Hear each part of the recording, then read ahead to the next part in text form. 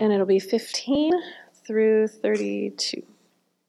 And the soldiers led him away inside the palace, that is the governor's headquarters.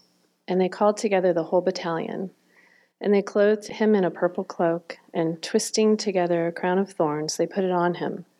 And they began to salute him, "Hail, King of the Jews!" And they were striking his head with a reed and splitting on him, kneeling down in homage to him.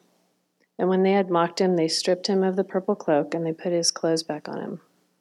And they led him out to crucify him. And they compelled a passerby, Simon of Cyrene, who was coming in from the country, father of Alexander and Rufus, to carry his cross.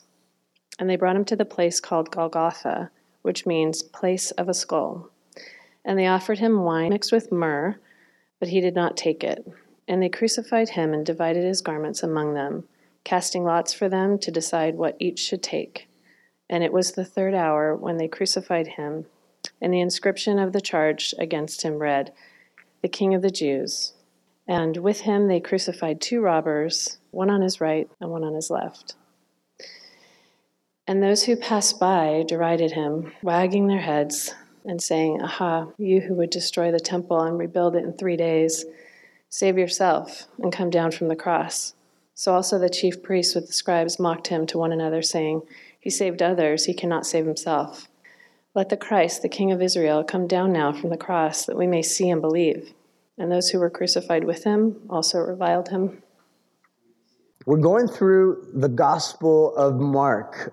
We've been going through the Gospel of Mark for about a year, and we've worked our way now to the crucifixion, to the point of the story where we see Jesus executed on a cross in our place to pay for our sins and to make the world right again.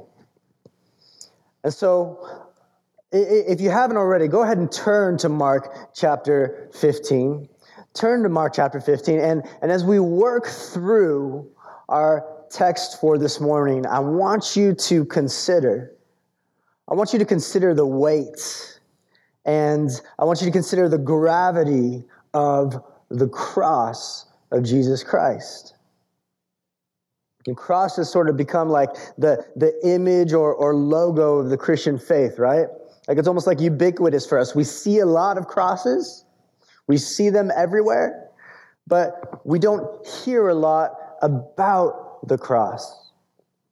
Does that make sense? Like we see the cross a lot, but we don't hear a lot about the cross. So what ends up happening is we assume too much and understand too little when it comes to the cross of Jesus. But your eternal destiny hangs on how you understand and how you respond to, and if you're a believer, what happens when you revisit the truths that are in this text.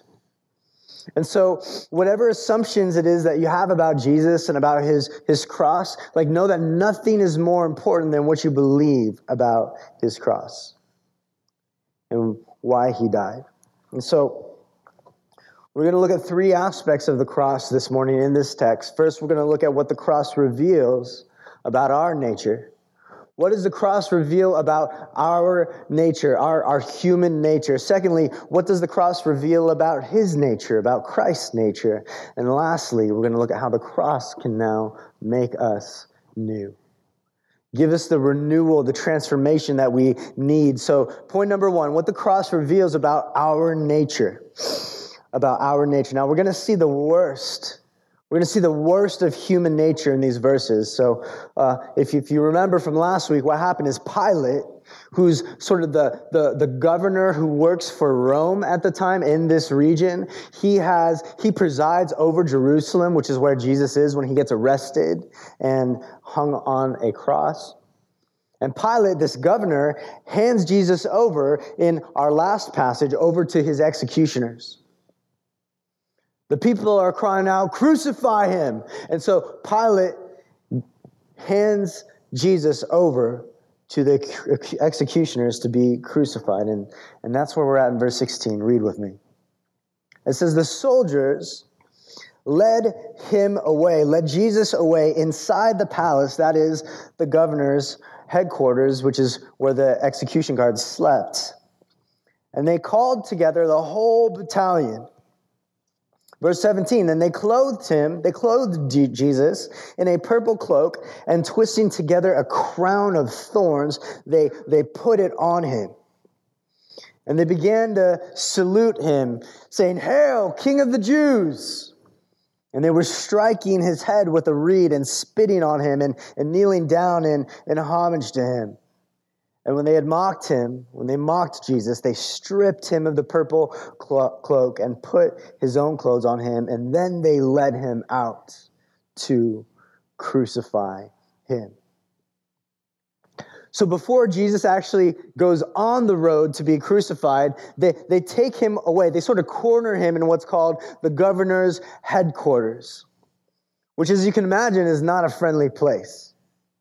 This is where the execution guards slept. This was like their barracks. So this is the place where like only their rules apply. And they make sure before taking him to be crucified that they're going to take him to their home court. They're going to take him to their barracks to do what they will with him. And what do? They mock him.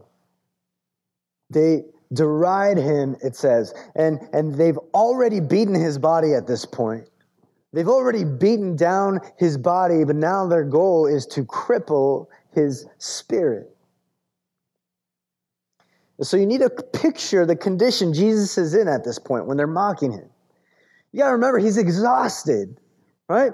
He's exhausted. He was up in the middle of the night praying with his disciples when he was arrested. That just happened. I mean, we talked about that a few weeks ago, but that just happened a few hours before our text. So he's exhausted. He's also bloodied up from getting blindfolded and slugged in the face again and again and again. And they kept beating him, saying, "All right, you're a prophet. Tell us who hit you," right? They've already mocked him in that way. And then verse 15, before our passage last week, we ended where it says that Pilate had scourged him, had flogged him, had scourged him. Now, we didn't get into this at the end of our sermon last week because we didn't have time, but I want you to understand what it means to be scourged, what it means to be flogged, as other gospels say. Scourging was this barbaric act where they'd strip a man down so that his whole backside was exposed, and then two executioners would stand on either side of him. And what they is, they take this device. They take this device, grab it in their hands, and I want you to picture it, where they take this device and they'd whip him over and over and over and over again with this device it's called a flagrum. Flagrum, it's this nasty device with a wooden handle and long straps of leather attached to it.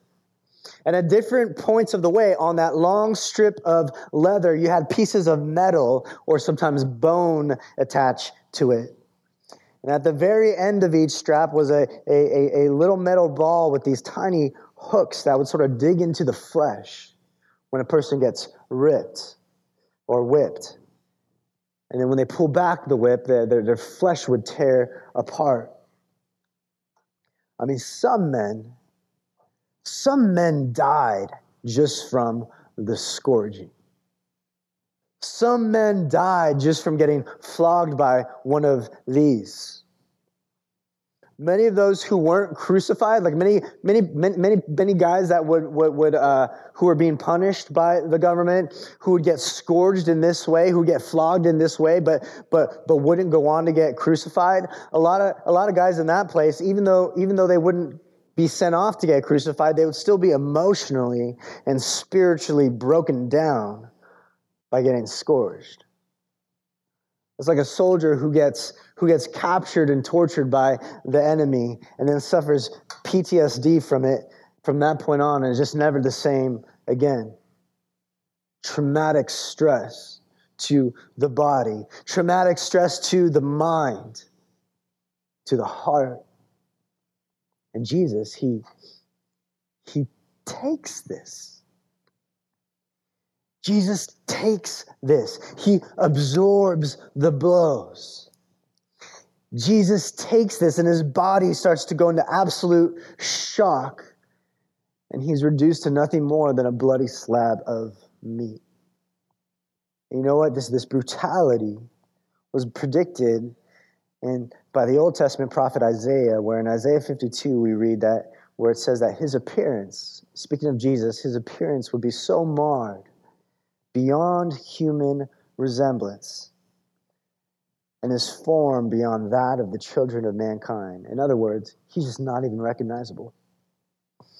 If his mother was present, if his mother walked up at this point, if she saw him at this point, she wouldn't even recognize him. And it's at that moment, at this moment, when he's deprived of sleep, when he's drained of energy, when he's dizzy and in shock, when he's dripping in his own blood, that verse 17 says they mock him by draping a purple robe over his shoulders, mocking like a royal robe. And they press down a crown of thorns into his scalp. And they start to mock him more, saying, "Hail, King of the Jews! You call yourself the King of the Jews? We worship you, right? There's your crown, there's your robe." And they continue in verse 19 to beat him. And in mocking him, they kneel before him, worshiping him in mockery.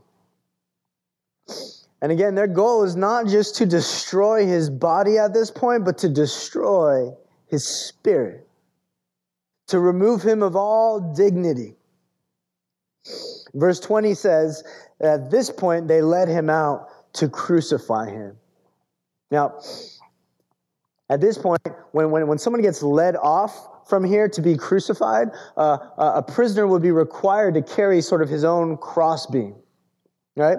The crossbeam is the horizontal part of the cross. Right? Like, what would happen is they would take this crossbeam, it would be strapped to their back, and like the vertical part of the cross would already be at the place of crucifixion.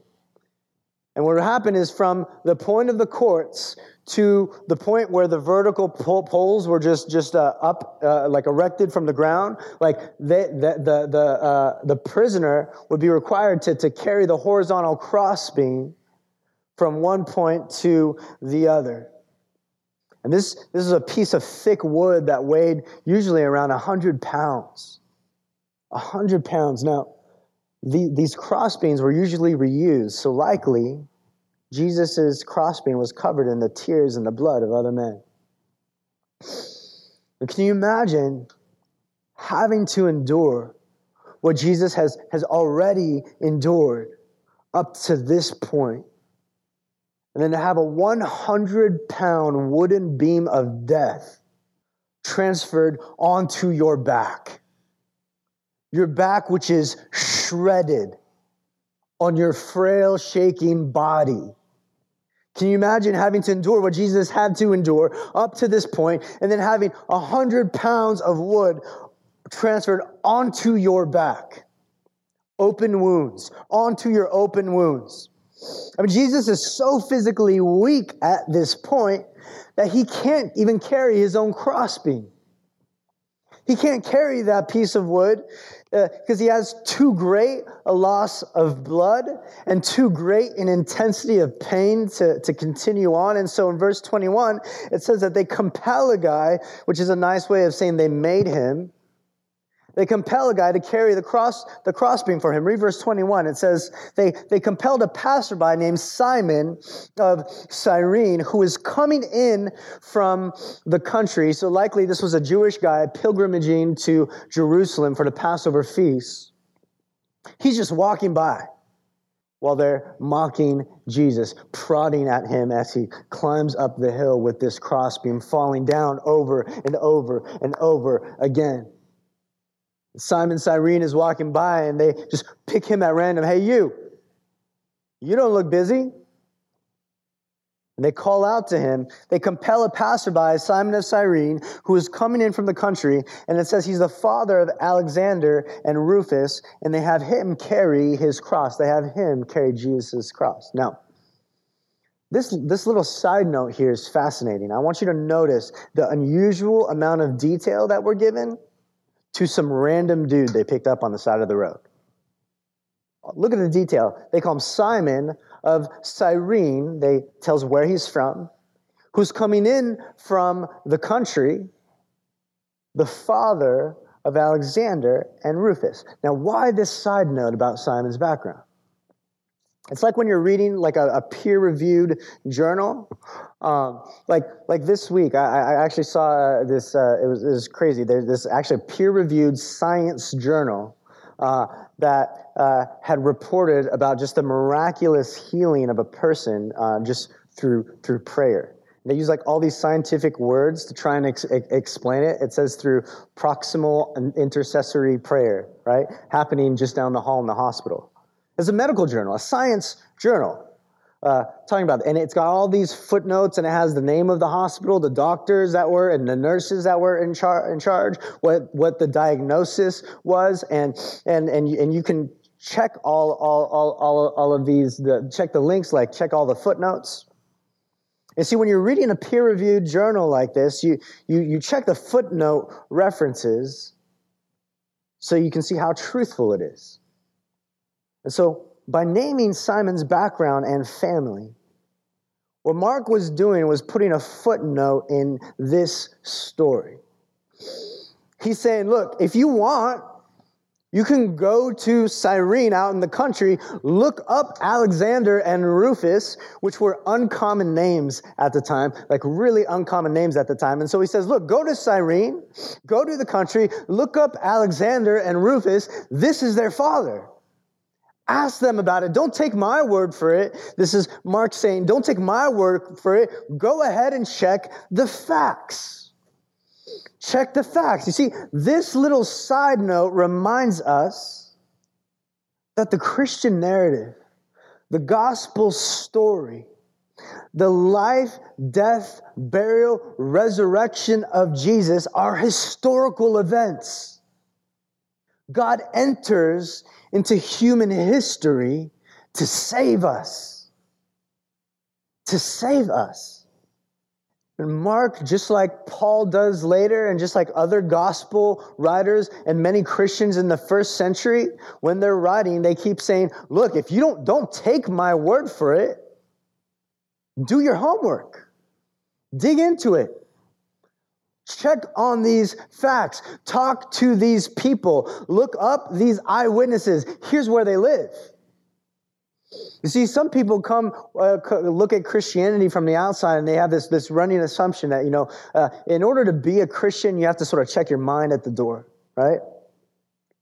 Like we're this postmodern world. Like if you want to believe in a man named Jesus who lived, died, and rose, then you have to leave a certain amount of reason at the door.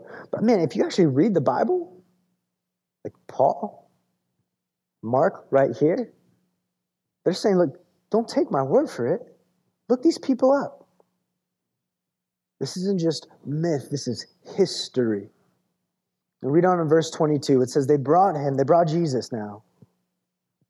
With Simon Cyrene's help, they brought Jesus to the place called Golgotha, which means place of a skull, which is a cryptic way of saying, hey, look, you go here to die.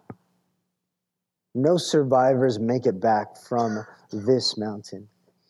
Verse 23, they offered him wine mixed with myrrh, but he did not take it. Now, what's with that? What's with this wine myrrh cocktail that they offer him that he doesn't take? You see, wine and myrrh mixed together in this way created sort of like this narcotic that could be used to soften the pain. Now, clearly, Jesus is in pain, right? So why doesn't he take it? Why doesn't he drink this drug offered to him? Is he like some straight-edge teetotaler, right? No, we know he's not, because he drank wine with his disciples. to the point where he was accused of being a drunkard, even though he wasn't, because of how much he enjoyed drinking wine with his disciples. His first miracle was to provide the best wine at a wedding in Cana. Then why abstain from this liquid pain reliever at the time that Jesus could probably use it most? You see, Jesus didn't take it because he didn't want to be in any form of sedation for two reasons. One, he wanted to have all his faculties in order so that he could serve the people around him. We know in the Gospel of it's either Luke or John that he has a conversation with one of the other people hanging on a cross. Jesus is sharing the gospel with him, extending forgiveness to him. We know that in a few minutes from one of the other gospels as well, that Jesus' mother does show up and she's weeping, she's crying, and some of the other disciples have made it there. And Jesus comforts his mother from the cross, using whatever energy he can muster up to speak to her and comfort her and saying, "Mother, this disciple of mine, John, he'll take care of you." And he tells John, this is my mother, take care of her now. Treat her like your own mother. You see, Jesus wanted to be available even to his last dying breath to serve and to minister to the people around him. But more importantly,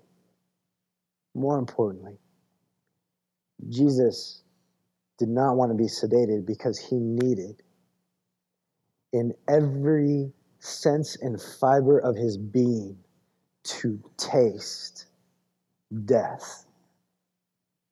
Jesus, the Son of God, the author of life, needed to taste death, what it means to die. Why did he need to taste death? Why did he need to taste it in such a horrific way? Why was it important for the Messiah, the Christ, the Savior, to go to the cross? Like, why couldn't he just die in his sleep? Why did he have to suffer in this way? Why did he have to get mocked and beaten and derided and torn apart and crushed not just in bones but in spirit? Why did he have to endure all of this and taste death to the very end? It's because of the seriousness, the weight, the gravity of our sins. Jesus suffered a horrific death, nothing short of horrifying. He suffered a horrific death to pay for our horrific sin nature, to pay for our sins. Look at how the Apostle Peter describes it in 1 Peter 3:18. He says, Christ also suffered. Christ suffered once for what? For sins. The righteous, the innocent, for the unrighteous, the guilty, that he might bring us to God. He suffered the most brutal of all sufferings, not just physically ravaged, but he was emotionally ravaged. He was spiritually ravaged, especially when the Father turns his face away, which we read about next week. Why was he ravaged in this complete, holistic sense? It was for our sins. He suffered once for sins. You see, that's what you need to know about our nature. This is what the cross reveals. That's what it teaches us about our human nature. The cross teaches us in its brutality, in its horrifying nature. It teaches us that our nature is sinful. And we are in need of a Savior. He's the righteous, suffering in the place of the unrighteous, which is you and me, so that he could bring us back to God, so that he can bring us back to the good life that we long for, communion with God. unadulterated communion with each other. You see, culture says, let's get rid of this idea of sin, right? Like the whole concept of sin, according to culture, is like oppressive. Sin is too oppressive. It's an old, ancient idea. It's an archaic idea. But we need to grasp the weight and gravity of our sin. That's what the brutality of the cross reveals for us. That sin at its most fundamental level needs to be dealt with such brutality. Because sin is a rebellious rejection of God's authority. I want you to look at the way David F. Wells articulates this when he says, sin, biblically speaking, is not only the absence of good, but it also entails our active opposition to God. It is then the defiance of his authority, the rejection of his truth, the challenge to his sovereignty in which we set ourselves up in life to live the way that we want to live. You see, sin at its most fundamental, sort of core level is our natural bent. Apart from God's grace, our natural bent to kick God off his throne and place ourselves on that throne instead. You see, with the doctrine of sin, what we're talking about is our depraved brokenness in our hearts and the way that it breaks the world. Our heart posture towards God is what breaks the creator-creation relationship that has reverberated throughout creation. It's pervasive. Not only is our world broken, but our minds are broken. The way that we think and reason is broken. Our desires are broken. Our affections are broken. Things are not as they were intended to be. Like the early church father said, our hearts are restless until they find their rest in God.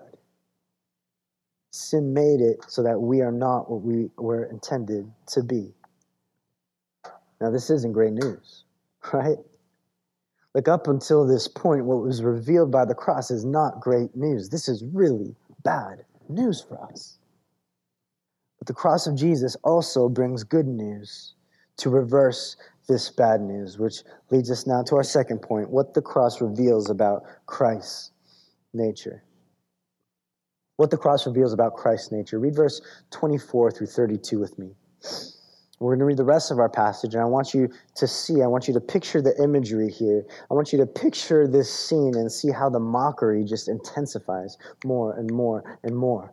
Verse 24, it says, they crucified Jesus and divided his garments among them, casting lots for them to decide what each should take. So as Jesus is now hanging on the cross, they strip him, and a poker game breaks out beneath him. And it was the third hour, verse 25 says, when they crucified him.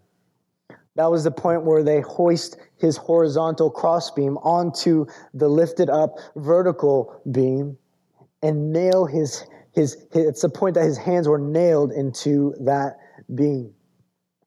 Verse 26, and the inscription of the charge against him read, "The King of the Jews," in mockery. Verse 27, and with him they crucified two robbers, one on his right and one on his left.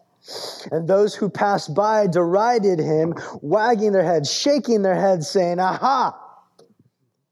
You who would destroy the temple and rebuild it in 3 days?" If you remember, that's what they accused him of saying, that he would destroy the Jewish temple. And they say, "You who said this, save yourself. Come down from the cross. Save yourself." Verse 31, so also the chief priests with the scribes mocked him to one another, saying, "He saved others, yet he cannot save himself. Let the Christ, the King of Israel, come down from the cross that we may see and believe." And those even who were crucified with him also reviled him. Jesus, at every angle, at every point, every minute in these that passes by in these verses is surrounded by mockers. surrounded by people who are just letting him have it with their words. The Gospel of Mark highlights the mocking more than any other gospel. Points out that he's mocked by the soldiers. He continues to be mocked by the scribes and the Pharisees, the religious leaders. He's mocked by those that are casually passing by. They're shaking their heads at him, which points out to us that his popularity has changed. I mean, all these people that were passing by in the community, many of them were the same people that were celebrating him on Palm Sunday when he rode into Jerusalem the week before. You see, for a lot of us, it's really convenient to worship Jesus on the outside when everyone else is doing it, when it's convenient to, right? We'll put our worship on display. We'll come up with the crowd on the street. We'll lay the palm branches before his feet when everyone else is doing it. But all these people, just like Peter, his popularity with them has changed. And now they're shaking their heads at him, to the point where he's even mocked by the two thieves occupying the crosses next to him. Now the irony in their mocking at the cross is that there are actual profound nuggets of truth revealed in their mockery. Their mockery at the cross actually reveals profound, beautiful gospel nuggets of truth in the words that they say. First, they call out to him, King of the Jews. When they refer to him as King of the Jews, they're mocking him because to every onlooker, he would look at this point as anything but a king. He would look like anything but a king. Remember, he's beaten, his body's bruised up, his flesh is torn, he's bloodied up, he's hanging on a cross that he was too weak to carry himself. And above his head it says, King of the Jews. Every witness walking by will get a kick out of that. This is a king? But mere human observation is not enough at the foot of this cross. You need spiritual eyes to see what's really going on. To see that this truly is a king. And he's not just the King of the Jews, but he's the King of the world. And it's actually through this cross, it's actually through this suffering that this king will reign. This is King Jesus' coronation. This is the point, the day, and the time that he proves what kind of king he is in human history. This is the moment of his kingship. That's the irony here. They're mocking him, calling him King of the Jews, but what they don't realize is that this is the moment in history that his true kingly role is revealed. That he's not just any king, he's the King of the Jews, God's Old Testament people. And he's not just the King of the Jews, he's the King of the world. The King of all kings. He's the Savior King. He's the King who suffers, the King of the cross. This King doesn't sit on a throne. He gave up that throne. He gave up that throne and he exchanged it. First for a cradle and now for a cross. Why? Because this is how much he loves sinners. This is how much he loves his people. This is how much he loves his elect. If you're a follower of Jesus this morning, you can say, this is how much he loves me. He's the King of the cross. And he's come to die for them, the ones mocking him. The Apostle Paul breaks down the coronation of Jesus, how this is the moment that his kingship is revealed. The Apostle Paul reveals this to us in Philippians chapter 2. Probably one of the most beautiful gospel passages in all the New Testament, in Philippians 2, verse 6 through 11. I want you to read this with me. This is a passage of really like theology on Jesus as king. Up to now in the Gospel of Mark, we've been reading a lot of narrative, right? Like the Bible has different genres of scripture. Some are narrative and story and history, like the Gospels. In this passage, we have a theological truth revealed in chapter 2, verse 6. It says, Jesus, though he was in the form of God, Christ did not count equality with God a thing to be grasped, but he emptied himself by taking the form of a servant, being born in the likeness of men, and being found in human form, he humbled himself by becoming obedient to the point of what? To the point of death, even death on a cross. Therefore, verse 9 says, in other words, because of this, because of him coming as a man, because of his obedience to the point of death, because of his death on a cross, verse 9, therefore God has highly exalted him and bestowed on him the name that is above every name, so that at the name of Jesus, every knee should bow in heaven and on earth and under the earth, and every tongue confess that Jesus Christ is Lord, to the glory of God the Father. You see, they mocked Jesus as the King of the Jews, but they had no idea. They had no idea how right they were. The cross reveals to us, it doesn't just reveal to us, the cross confirms to us that he's the greatest king of all. He's the Savior King that we've all longed for. And then in verse 29, it says their mocking reveals another great truth. Another great truth about Jesus in the temple. You know, they're shaking their heads, they're mocking him, and they're saying, you who would destroy the temple and rebuild it in 3 days, why don't you save yourself and come down from the cross?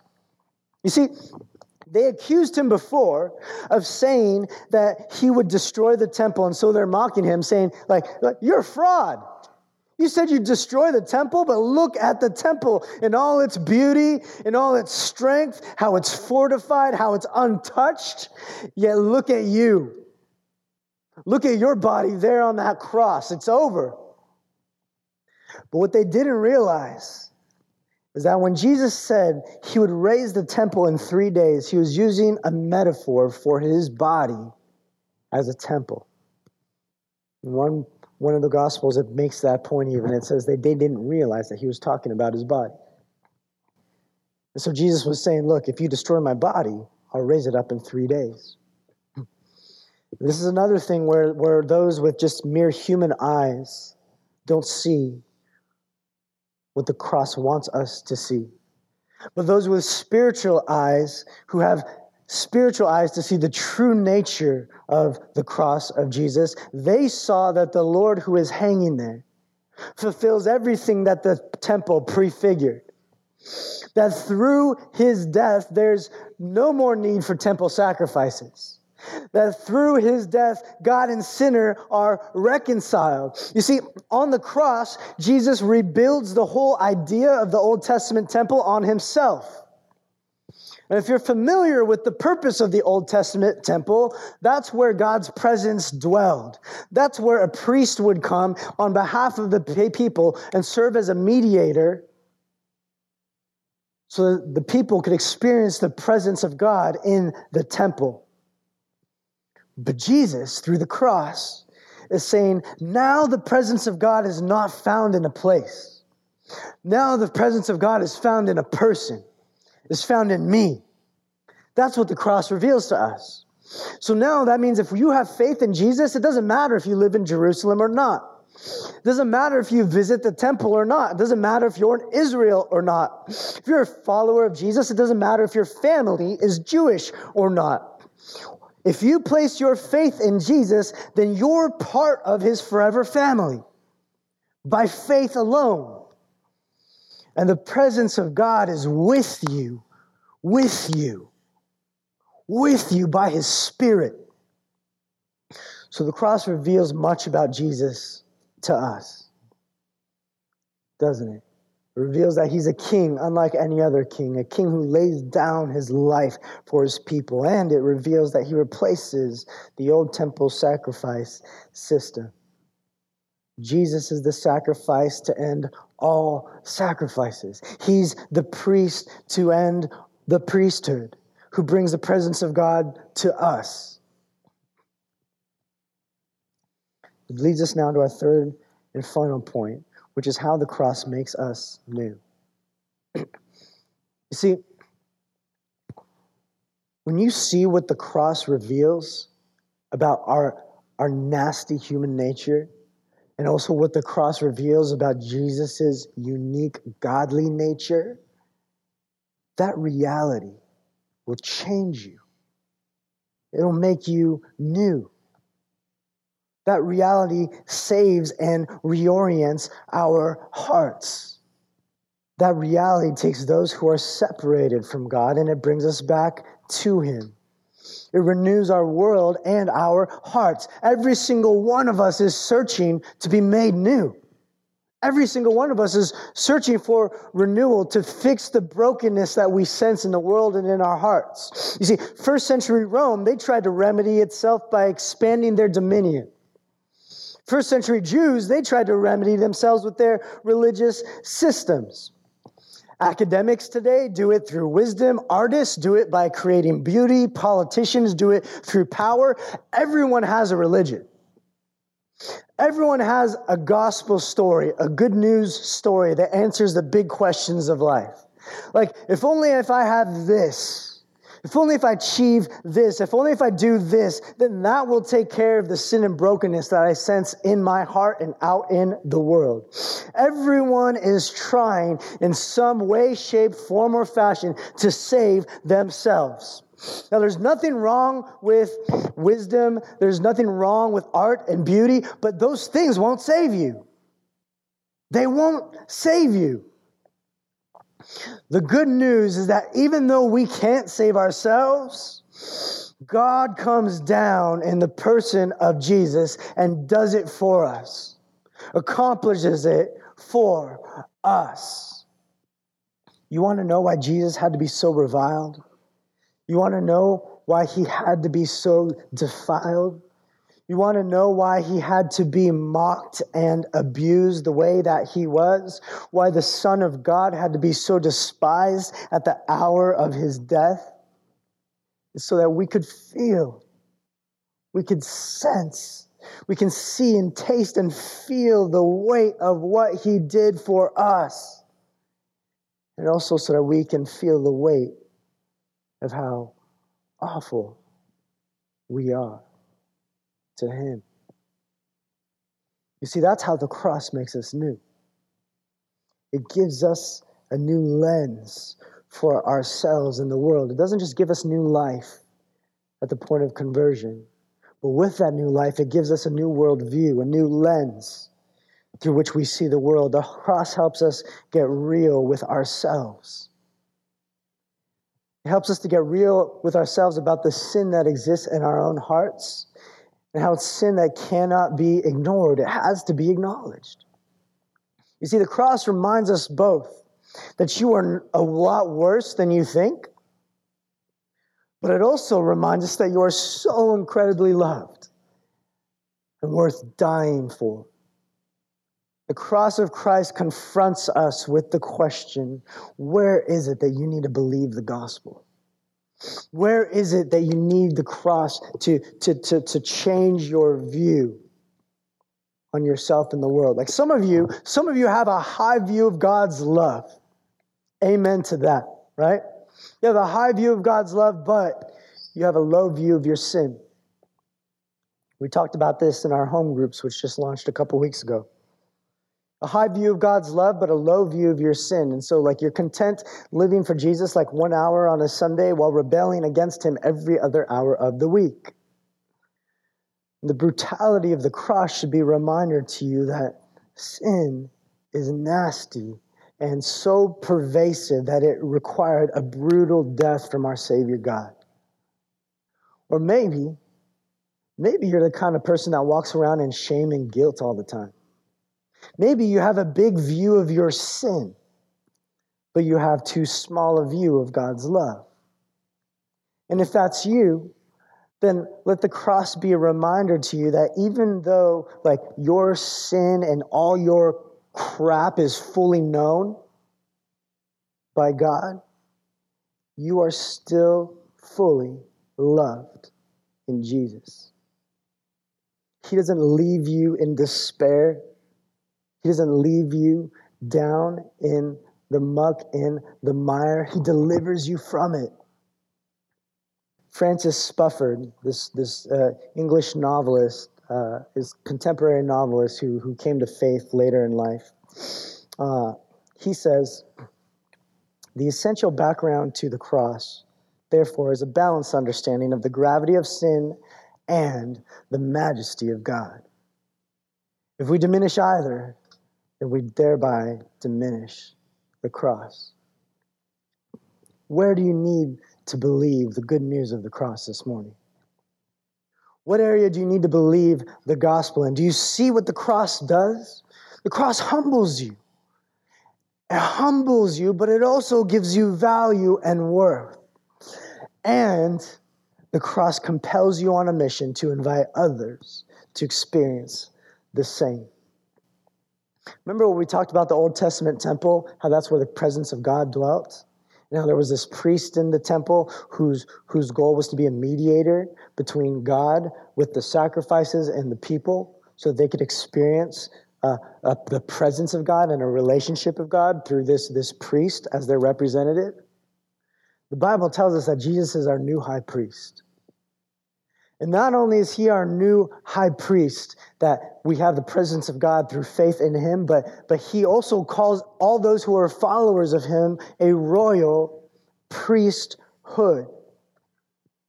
A royal priesthood. And so now as his royal priest, we get to invite others to know King Jesus too. We get to invite others to know the King who is the Lion and the Lamb of God who takes away the sins of the world. We're his ambassadors. As Oscar said earlier, during our prayer time, we have a mission now of reconciliation. Did you know that the message of the cross is the primary message of the Bible? It's the primary message of the Bible. Is the cross. The primary message of the gospel is not just that we're sinners. The primary message of the Bible is not just that we are loved. The primary message of the Bible is the cross, where both of those meet. 1 Corinthians 15, the Apostle Paul says it this way. He says, I delivered to you as of first importance what I also received. So he's saying, of all the things that you could possibly know, of all the books of the Bible, of all the doctrines, of all the blogs and books and quotes and sermons and podcasts and lectures, of anything that you've ever learned, you know what's most important? Of first importance? He says that Christ died for our sins in accordance with the Scriptures. That is the message of the Bible. All 66 books, Old Testament and New Testament, Old Covenant and New Covenant, points to this cross. The most important thing you need to know is that you're a great sinner, but Jesus is a great Savior. And the cross of Christ is your only hope.